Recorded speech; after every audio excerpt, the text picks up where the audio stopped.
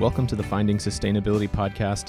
This is Stefan Partolo, and today we have a unique but very useful episode. We have the opportunity to share the audio from a recent webinar about the current state of case study databases on commons and social ecological systems research, including the current state of their use, challenges for user engagement, and comparative research, as well as directions forward and advice for researchers. The webinar was facilitated by the International Association for the Study of the Commons with the acronym IASC.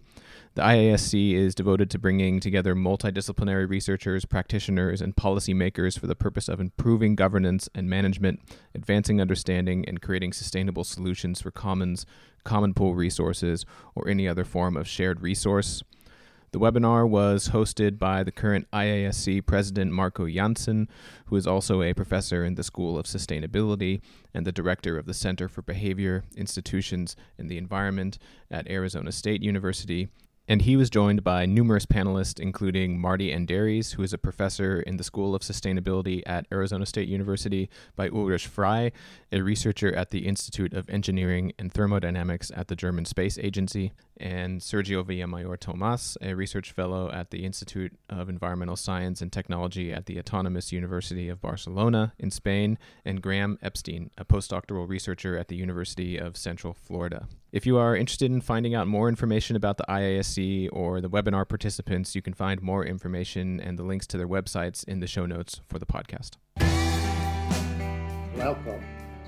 We will go, main reason to have this event is to have a discussion among you to see whether we can have some more coordination among those who are working on databases related to case studies. So the process that we propose is that we first go around to ask our panelists to introduce themselves, what they are working on, and then we will have another round where we will look more about the opportunities for the future. Then by that time, we will get more into an open discussion, including comments from the audience. So let's start with Ulrich. Okay, hi, my name is Ulrich Frey. I'm from Germany. I have been working with databases from the Ostrom workshop, namely the CPR, the NIIS, and the IFRI database for many years now. So I have plenty of experience with them. I even created in Halle, where I was working with Insa Tisfeld, there was an attempt to develop a common database for SES cases in general, and it's working. It's a bit unfinished, so we are there with about 90%. So just to mention that. So I've also been involved in a project to try to integrate SES databases. I think that's about it. Right now I'm working at the German Aerospace Center in renewable energies. Okay, Sergio. Hi, good afternoon, good morning to everyone. I'm Sergio Villamayor. I'm based at the Environmental Science and Technology Institute, ICTA, at the Autonomous University of Barcelona.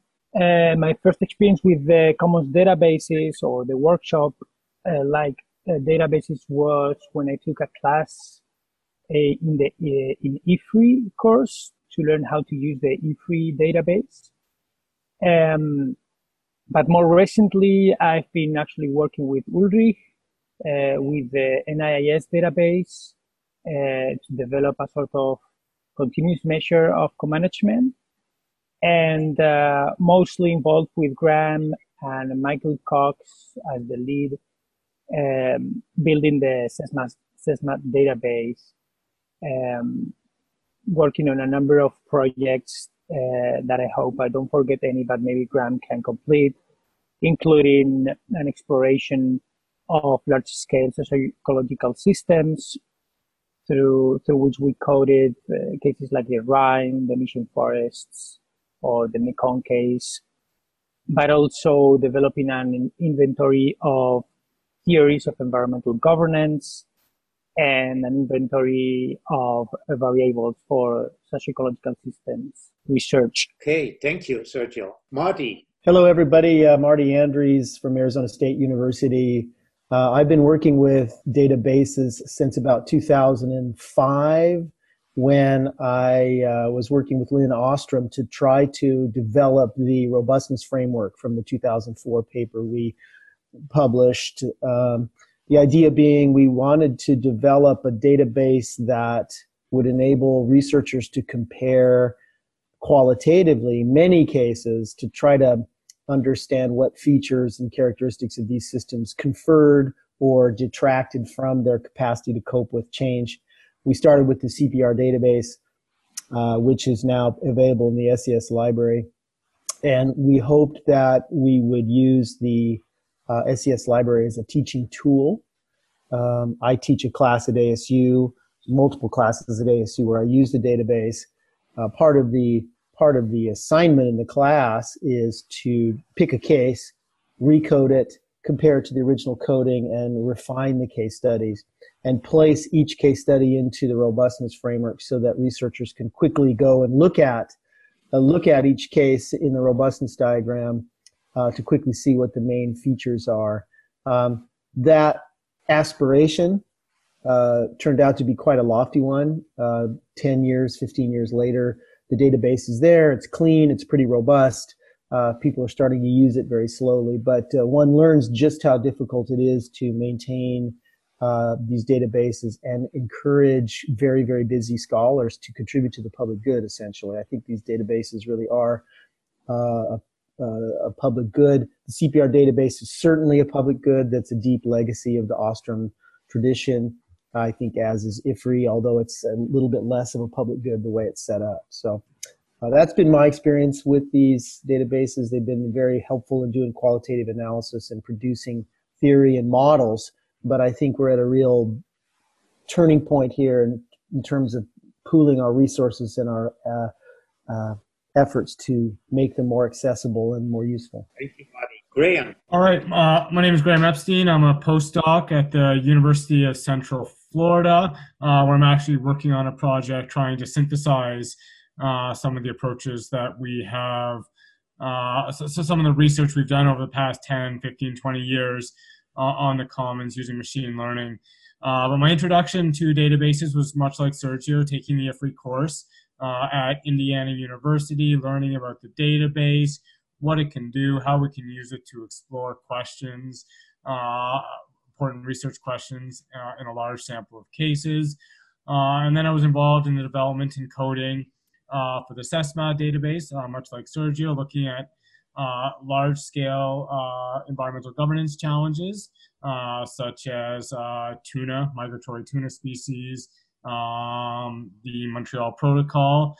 And then a second project came on where I helped contribute some coding and analysis for participants at the Wildlife Conservation Society in Fiji, looking at small-scale periodically harvested closures. So we used the SESMA database to code and analyze, to identify some common patterns among successful cases. And then there was a third project led by Natalie Ban at the University of Victoria, where she used the SESMA database to code and again analyze large-scale marine protected areas, synthesize some of the major features associated with successful governance, analyze trade-offs across different outcomes, and so on.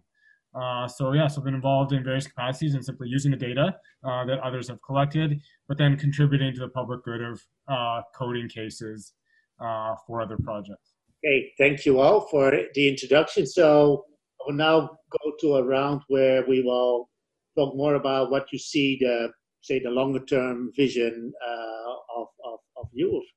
Do we stay having a kind of all kind of separate databases, or will there be more a kind of one overall database system, or do we stay with small databases, or do we go to big data, thousands of cases? So those will be all kind of possible outcomes. So I would like to go around to get an idea of what your visions are, and after we have this round, we will have a more broader discussion. And also, I see we have quite a number of attendees. If they like to take part of the broader discussion, they can also ask questions that I will see on my screen, and will then share them with the panelists. So, Uri, what's your vision for the coming years related to development of the databases? Okay, I think that just doing nothing, so let the different small databases coexist somewhere in some data silos is not the way to go forward. So I'm very happy that you organized this meeting. So I can see two ways forward, and the one way forward would be to like you said, to create one really big database where all the data is hosted, which has some problems because you have to host it, you have to provide long-term support, and you have to converge basically on one structure. If you don't make it if you don't make the table structure so abstract that everybody can enter his or her cases as he wishes. In fact, I'm involved in another project right now, which goes the exact opposite way, which is to try to decentralize it. Basically, every institution hosts its databases, curates the data, cleans the data, but exposes it as a Maven repository to the internet. And then there is one common what we call data bus, and it's a technology that's already out there. It's from a branch of Wikipedia called DBpedia, and this data bus just is basically it's a meta information repository collecting all the data collection, the locations of the data bases and the meta information. And then you can go there, get the data, clean the data, put it back in a clean state, and so on. So these are basically the two ways forward that I can see, the centralized version and the decentralized version. Thank you, Ulrich. Sergio. Yeah, thanks also for organizing this webinar. I hope this is the start of a new momentum to make these databases speak to each other. And actually, my comment is pretty much aligned with what Ulrich said. I think a step forward would be to really enable the modular use of the databases. And to do that, I think we need to create some sort of instrument that allows interoperability of the data. So we have the sense that the databases have very similar variables, or variables that inform or measure similar variables, but we are not totally sure which are those variables. So if we had a kind of foreign key instrument that would allow to integrate that data without the need to create a big database, that could be maybe a step forward. Also, I think that another step forward has to do also with what do we do with the existing data in those databases, because there are new cases that could be added and keep expanding those, or at least updating the cases that many of these databases contain. And I also think that, again, developing a sort of screening instrument that could allow case study developers to explore where their case studies could fit in the database without really having to dig very deep into the database or learn a lot about the database could help also to expand the databases, or instruments that would allow quickly to have a grasp of, okay, which are the variables involved and which are the indicators that those variables are measured through. So that could be another step forward. And I want to join here Marty's words about using these databases for teaching purposes. I used the SESMAT in a course on how to do SES case studies.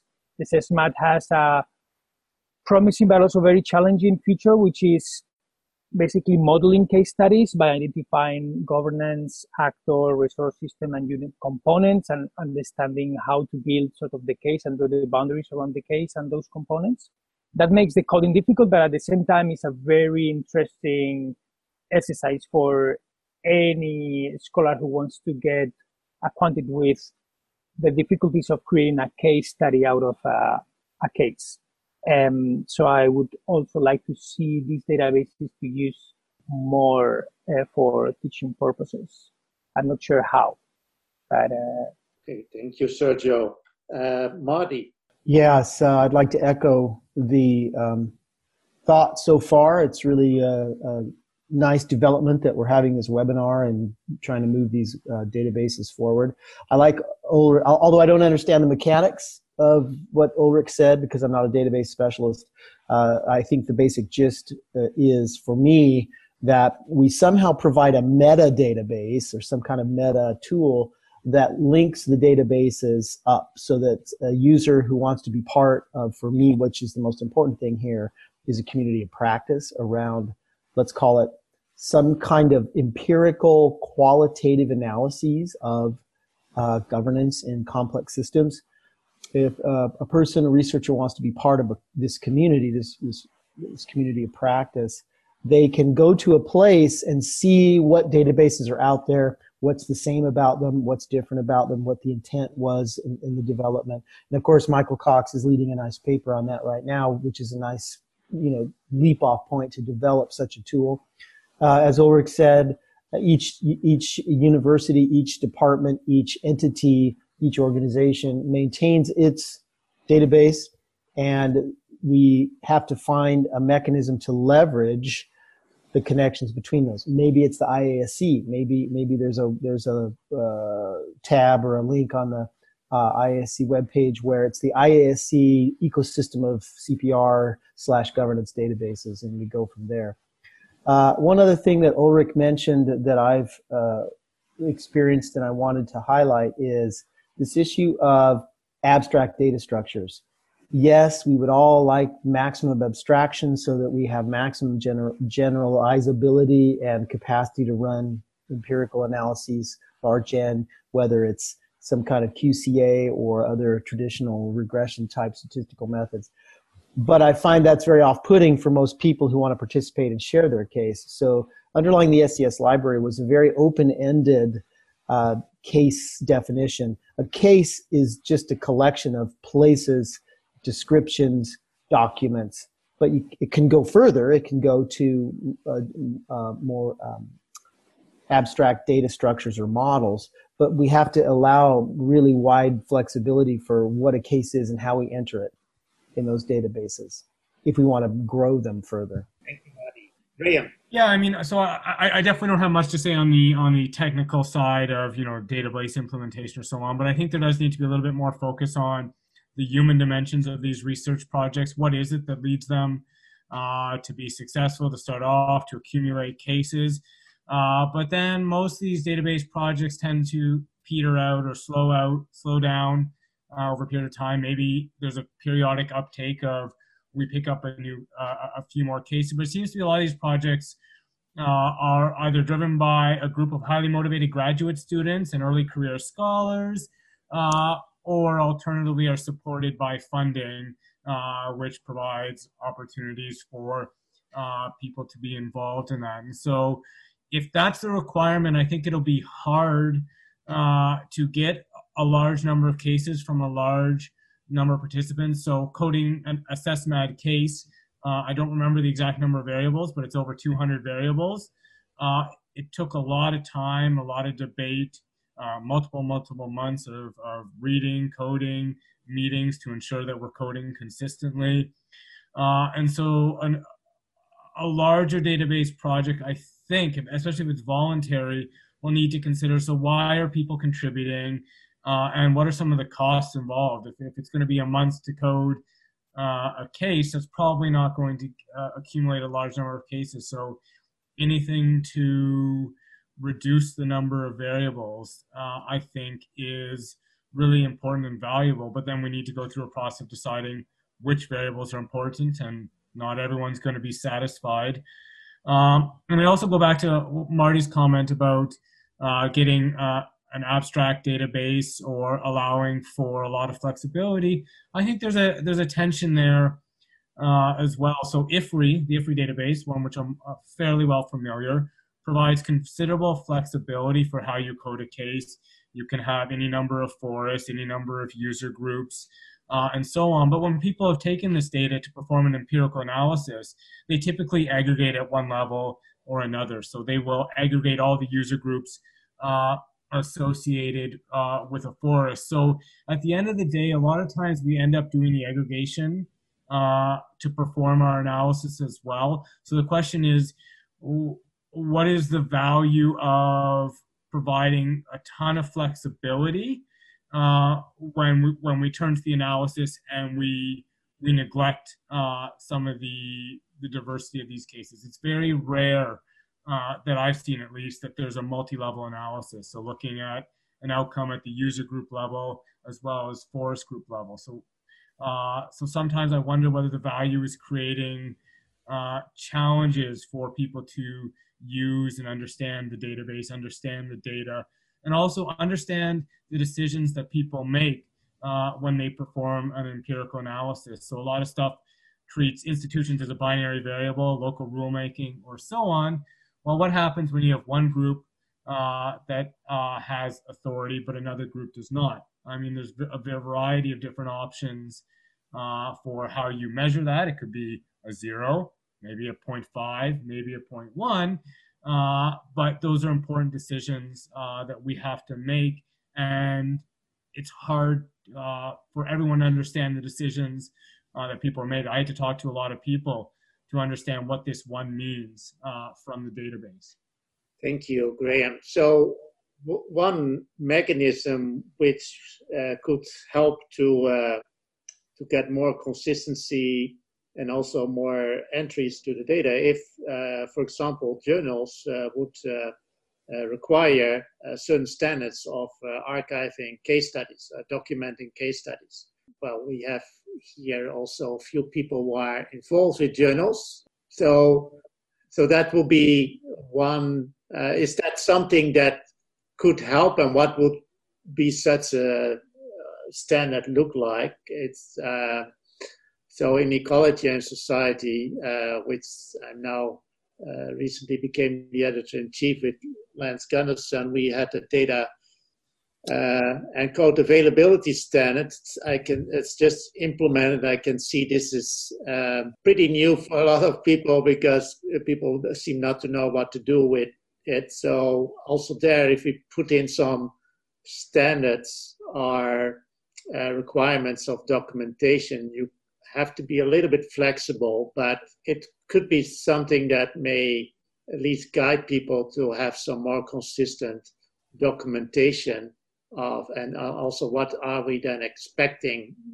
that people make, what kind of data do they make available, the options. So that could be one way to, not necessarily that it drives, get people, not only that people may archive their work, but also stimulate a discussion about, so what are some of the minimum information that you would like to see if people publish about a case study? So is that something that will be useful, and what does that mean in a way?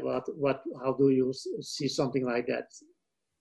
And maybe I can start with Sergio, because you are involved with the International Journal of the Commons. So I know that this has been an issue that has come up with the journal. Yeah, thanks for bringing this issue. We've been thinking with Michael Cox to develop such a form, and also trying to integrate it with the International Journal of the Commons. There, the sort of debate or issue is how, as you said, how detailed that form should be, so it doesn't dissuade contributors to fill it in if we really want to use it as a condition to publish in the journal.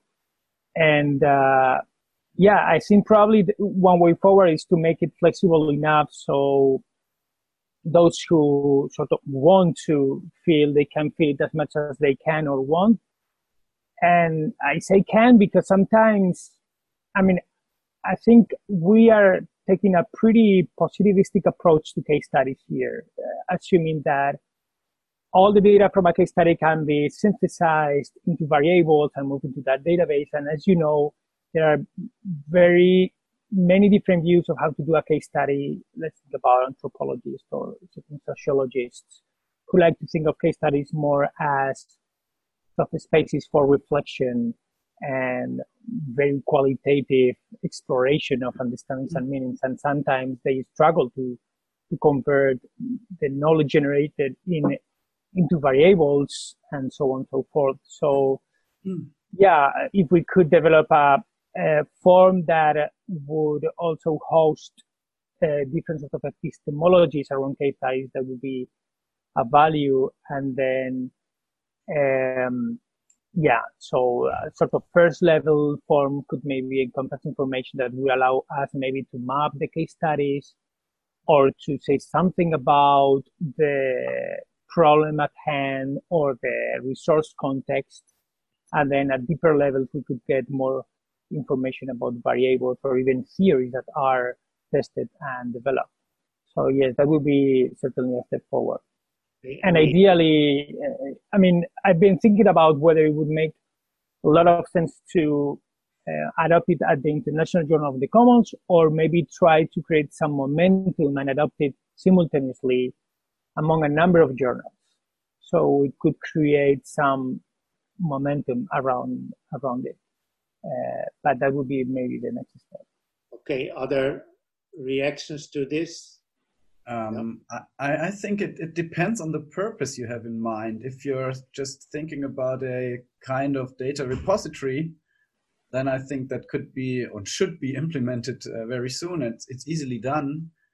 But if you're really thinking about something, a common structure to force authors of very different papers into one common structure, then it's very hard to agree on a common format. And that would be my point to what Graham and Marty said beforehand about the level of abstractness and the number of variables, and to agree on that's really, and we all know that it's so hard that in the end you either say, okay, everybody keeps the variables he needs, or you make it so abstract that everybody can just put a field name and a value in it, and the rest is the querying of the database. So a more polycentric approach seemed to be more doable from, as a number of you indicated, that a more distributed approach, but some coordination between those individual databases. So I think that's something that seems to be the general consensus. Yeah. But then still we need to have something about the coordination, and so I can say something about. I'm not that involved with case studies, but about code availability for agent-based models. This has been a struggle too, but more and more papers now make that code available. It has been doubled in the last few years, and that one reason is that the norms have been changing because journals start to require it, and not enough journals, but a number of journals, often more higher profile journals, even just having a statement about where your information is, that already help people to be more open, and that they think about where they can archive some of their work. Often people are not familiar where can they archive their work, so it's also providing information. If you have case studies, if the International Journal of the Commons said, well, if we would like to see you archiving your work, and these are some places that we endorse, that will already be helpful. Or these are some protocols that you could use for sharing the data. And there might be some protocols for what are some of the recommended information. I think you don't want to be too strict in a way, so we allow in our the model library, we allow people to say archive whatever they want, but if people ask for a review or a permanent identifier, there are some conditions they have to meet. So in that way, you will have multiple levels of information, and so you allow a lot of variety, but if you want to get more recognition, you may have to meet certain standards. So there are something to be learned. I think it's maybe there has been a longer history with and also broader discussion about archiving code, but I think there is something to have a relatively distributed, but have some coordination and providing information to others about what are recommended ways of archiving or documenting your work. Yeah, so I mean, I think that I actually really see value, although Sergio questions, there will be people that object to coding a case, that it's very problematic, and we don't want to discourage those people because they make really good contributions to our theory and our knowledge. But I also think there's a large group of people that would be comfortable in answering a series of yes/no questions and answering questions about large, medium, small, and to perhaps facilitate that as part of the submission process. If you want to, if you object, then you object, and that's fine. You don't have to participate. But we strongly encourage you to answer these 10 series of questions, and of course, including a variable or a code that says "I don't know" or "not applicable," and so on. Because I think one of the things we lose when we do, so we get consistency when we do these secondary coding projects because we have similar groups of coders doing things, but we also lose some of that strong case-based knowledge. I've been involved in coding case studies, and it is a significant challenge. And at the end of the day, the person who wrote the case study will know more than me because they were there in the field. They're aware of some of the nuances that don't come out in a paper, but that nonetheless might be useful for a different project. And actually, one of the things that IFRI did a really, really good job of is how they handle new cases. And so if you go out and you have a project, perhaps you code 4 or 5 cases on a particular research topic or research question, that data is only available to you for 2 years. It's not shared to the broader group for 2 years. So if you want to go, if you have a series of publications you want to do, you don't have to go make that available to everyone immediately. But once that 2-year moratorium hits, then it becomes shared and part of the broader distribution. And I think that that's something to consider as well, is that we do want to contribute to the public good, but there's a private aspect to this as well. And so perhaps mechanisms that allow that to be in place as well, so people aren't being taken advantage of as part of this process. Any responses to that? So I would like to see whether there are any questions from the audience. So I know we have a number of distinguished people in the audience. I can see their names. So if you have questions, you can type in the questions. One issue that at least I have been raising in our group, because I could imagine that there will be databases that really goes to kind of big data.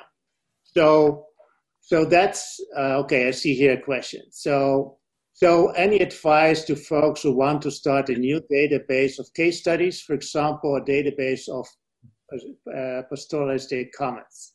So what will be Marty, you have... Yeah, my comment is don't start one. Use one of the existing databases and add to them. All the data structures are there. And if you use the database as well, we should be able to link all pastoralist cases. For example, in the CPR database, originally it's dominated by irrigation cases, but there are probably at least 10 or 20 pastoralist cases. If you want to add to those cases, you could do so on any number of databases that we've talked about today. The SES library, for example, is very unrestricted. In fact, you can also set up user groups on the SES library as well, whereby a set of users is developing a database, and that database is hidden from public view until the group wants to make it available. So you can use it as a collaborative platform as well. I will admit that doing that in a systematic way, in a really user-friendly way, is really challenging. Big data companies are very good at this, and there's a reason that people who work for those companies get paid a lot more than we do in academia. It's because those skills are highly useful, and it's very expensive to try to maintain those kinds of platforms. But on the other hand, we cobble things together. They work reasonably well. But if I were in your shoes as a researcher, the last thing I'd want to do is try to develop a new database. Yeah, and so if you go to the ISC website of the website of the International Association of Studies of Commons, and there is a tab on resources, and in that on that page you will see a number of databases, including the SES library, the IFPRI database that Ulrich mentioned. So that's in a way there are a number of existing databases. I just pasted a link to the 90% finished database, so you can get an idea how a web interface could look like. So some things are not working. Obviously, you have to be logged in, but if you click on overview, for example, I think on overview, and then you click on variables, and then you, for example, enter a search term like household or something like in it, then you can see that the variables are filtered in real time, and so it's just what. Yeah. So now we have just a list of a few databases, but I would like to on our ISC website, but I would like to see this become more mature and provide some kind of introduction about how to start coding or something like that. Still, I hope that some of you could also contribute to that, so that it will be at least a starting point for some coordination that provides some kind of best practices, and also what are places that and what are the differences between the different databases.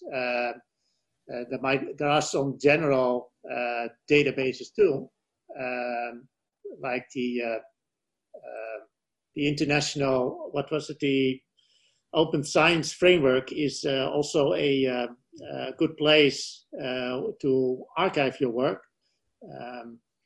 It's not specifically for what we are doing, but one of the challenges that we may have is that maintaining the software of all of this, and that's one reason why you don't want to start something from scratch.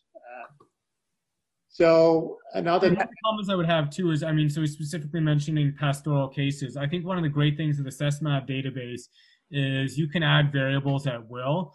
So for the original project, we had our fixed set of variables, but then we looked at large scale marine protected areas, and we added a set of variables that applied only to those cases. And the same thing for the small scale periodically harvested closures. That there were some variables that were not in the database, or at least if they were, they weren't as specific as what we wanted to measure.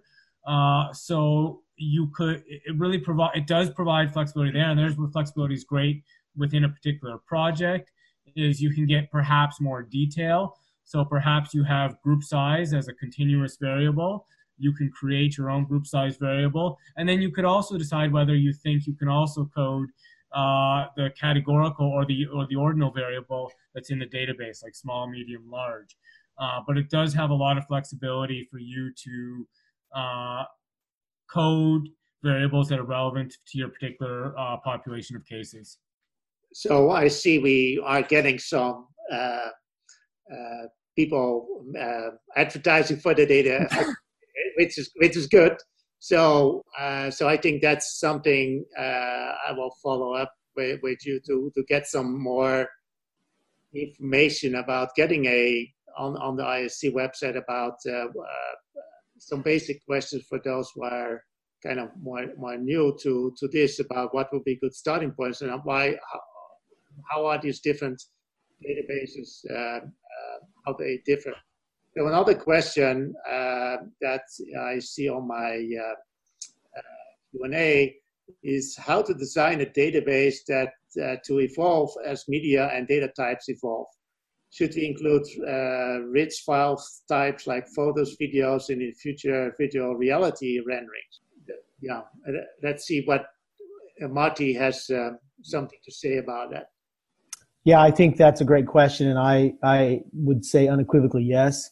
Our original conceptualization of the SCS library was to allow that kind of rich variable data.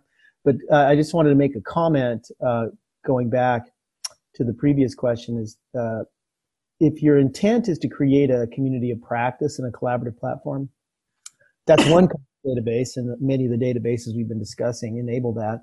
But if you're doing an analysis, say you're analyzing 50 cases and you've got a team of 10 people, MySQL, I mean, there's no good answer. I mean, if you're a team, you don't want to be using one of these things we're talking about, I think, and my colleagues can comment further. The SCS library or the other databases are places where you'd archive your analysis afterwards so that others could see what you did and maybe replicate it, not using it as a place to work with your data, your primary data. And I'm seeing people shaking their heads, so that's a good thing.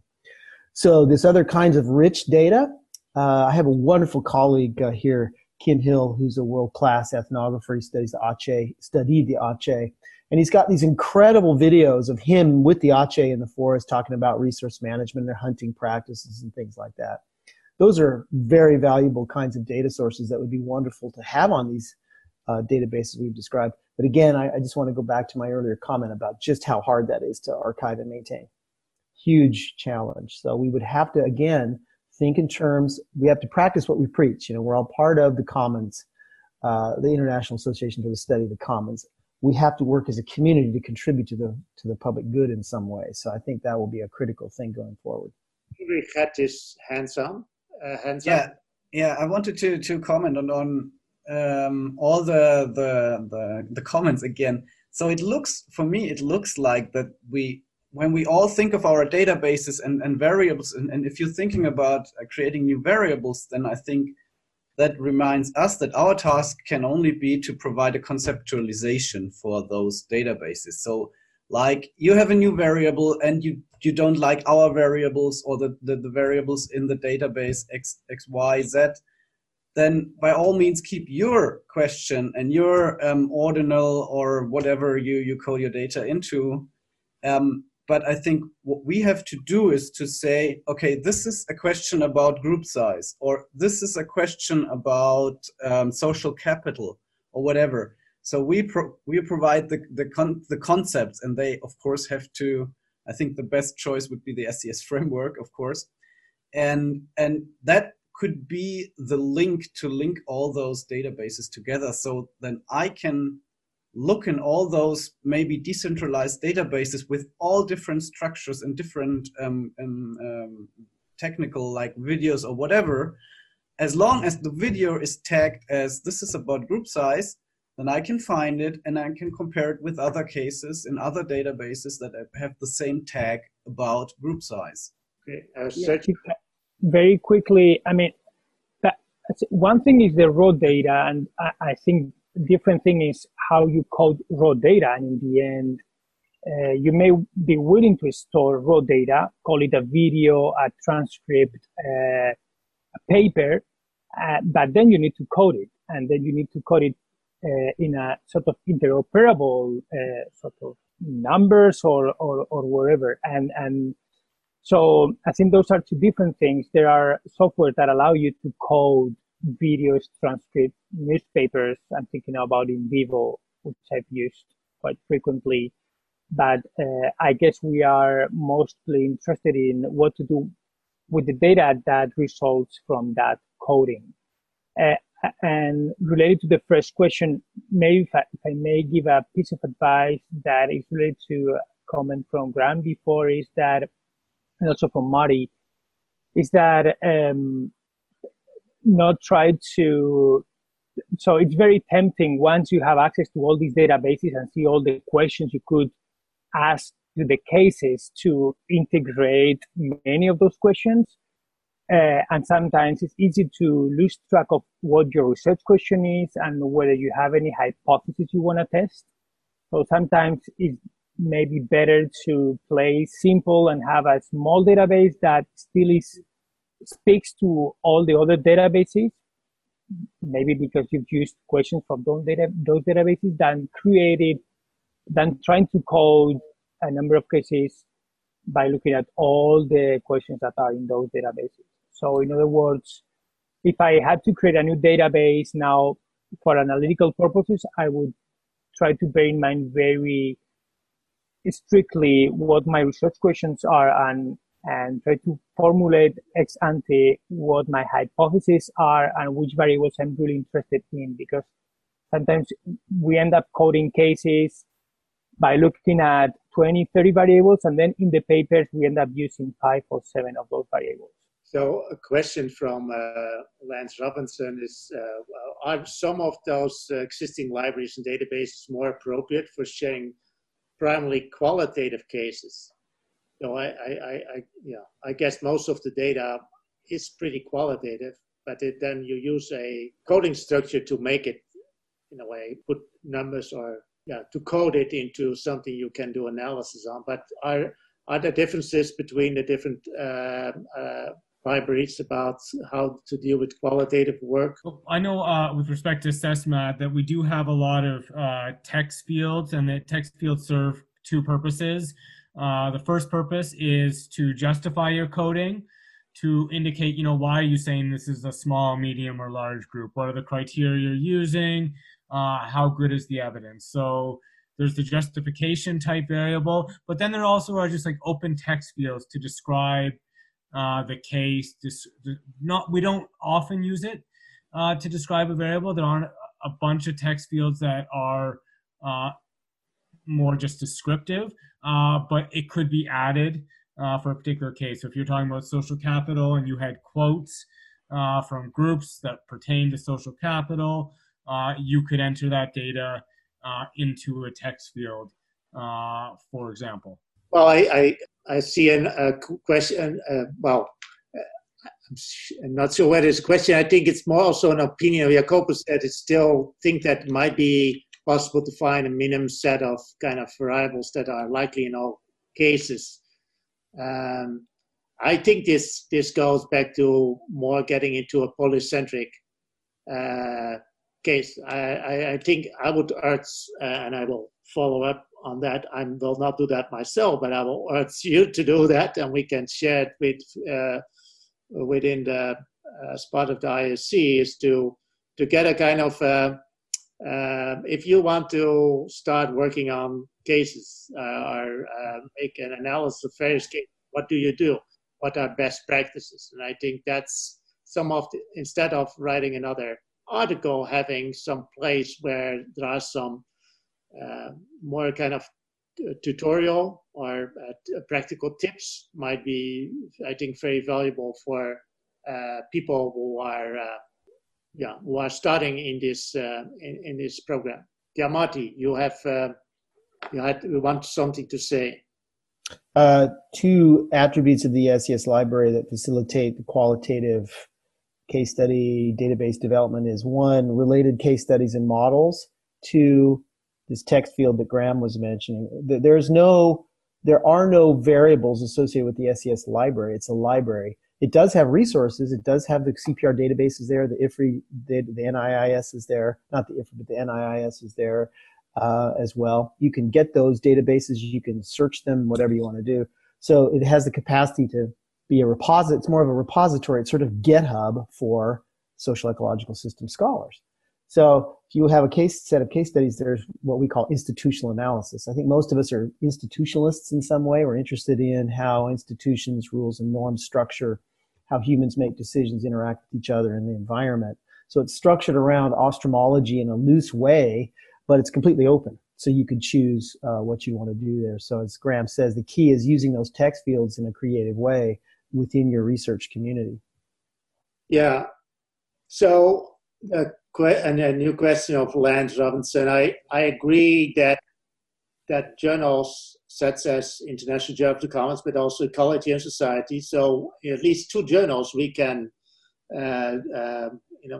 given that we have kind of control over from an editorial perspective we are gatekeepers, we can change some of the expectations. But I think it will be good to realize that a lot of people might not be on the same page as us. And so we cannot just require it, but by having people to write down something about availability, if they use a case study, have some questions about it, that may start changing some of the norms. So I go back to the availability of code with computational work. 10 years ago, nobody was doing that. There were also not really good tools available. Now, reviewers require it, journals require it, and sponsors require it, although it's nothing enforced that much. But norms start changing, and that the kind of the younger generation, they get familiar. If you do this kind of work, you are making your code available. If it is, especially if it is, if it is published in an academic journal, that's what you're expected to do. My experience with experimental work, my first paper was rejected outright because I did not have the protocol made available, which I was not aware that was a norm, but I quickly learned that norm. So with experimental work, if you don't provide the protocol of your experiment, you cannot publish. That's a norm in the community. And I think it's a change of norms, but journals and also educators play an important role to change that norm. And so that might not be directly with requiring it, but at least by setting some expectations if you want to publish in journals. Not just, I think a strong incentive today for any case study developer is to get involved in or participate in or fill these protocols is to give visibility to their case studies also. I mean, meta-analyses are growing in number day after day. And in my view, if these cases are well stored and we have metadata about them, it's more likely that these cases are included in meta-analysis and therefore cited. So that I think that's a strong incentive. And also, I assume journals, International Journal of the Commons, Ecology and Society, can also use that metadata every now and then to publish, basic statistics, citing those cases and profiling those cases. So I think that would be an incentive. Graham, you also wanted to say something. Yeah, so I mean, I just think there's a few other issues just to think about is just worrying about potential people who are quantitatively oriented, free riding on the contributions of people who are primarily doing case studies. So what are your rights if you contribute this data? Do you have any rights to future work related to it? I don't think it's not a serious issue, but it is something to consider. Is that I do know a lot of us, we wouldn't be able to do our work if people weren't out there doing case studies, and it's important to acknowledge that. But I really like Lance's point about just trying to limit variables to 10 to 20 rather than 200. I think that makes sense. I think we're in a field where we emphasize complexity, and I think in all of our work we tend to favor inclusion. Where there's some debate over should we include or not include a variable, we tend to move towards inclusion, and then that creates longer term challenges about getting additional cases. And even if the initial variables are not the perfect set, at least starting off with a small set and then identifying problems and expanding from there would be a great idea. Yeah, and yeah, the issue about recognition is that we spent in our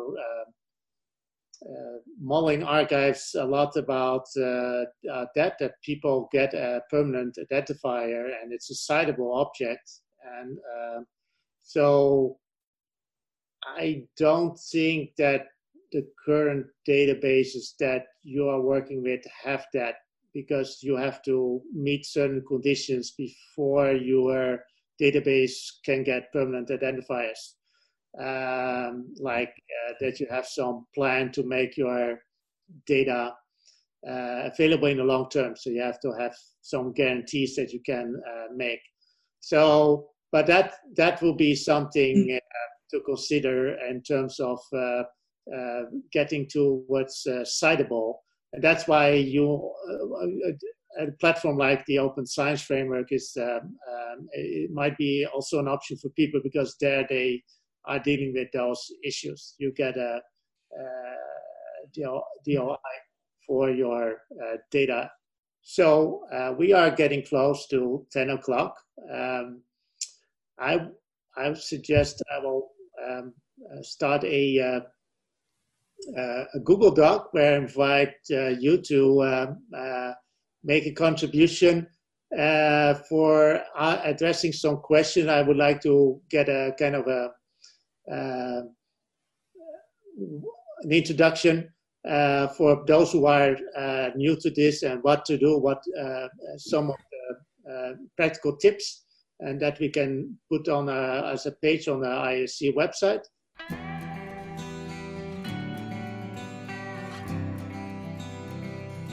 Thank you for listening to the podcast. You can find us on Twitter or on our website if you're interested in sharing or further engaging with the content or requesting guests. You can also listen to the podcast on Apple Podcasts, Spotify, Stitcher, or Google Play, and it can also be streamed from our website. This podcast is part of a larger project called the Environmental Social Science Network, www.essnetwork.net. On the website, you will find further resources, and we welcome those interested in becoming involved or hosting their own projects on the site to contact us.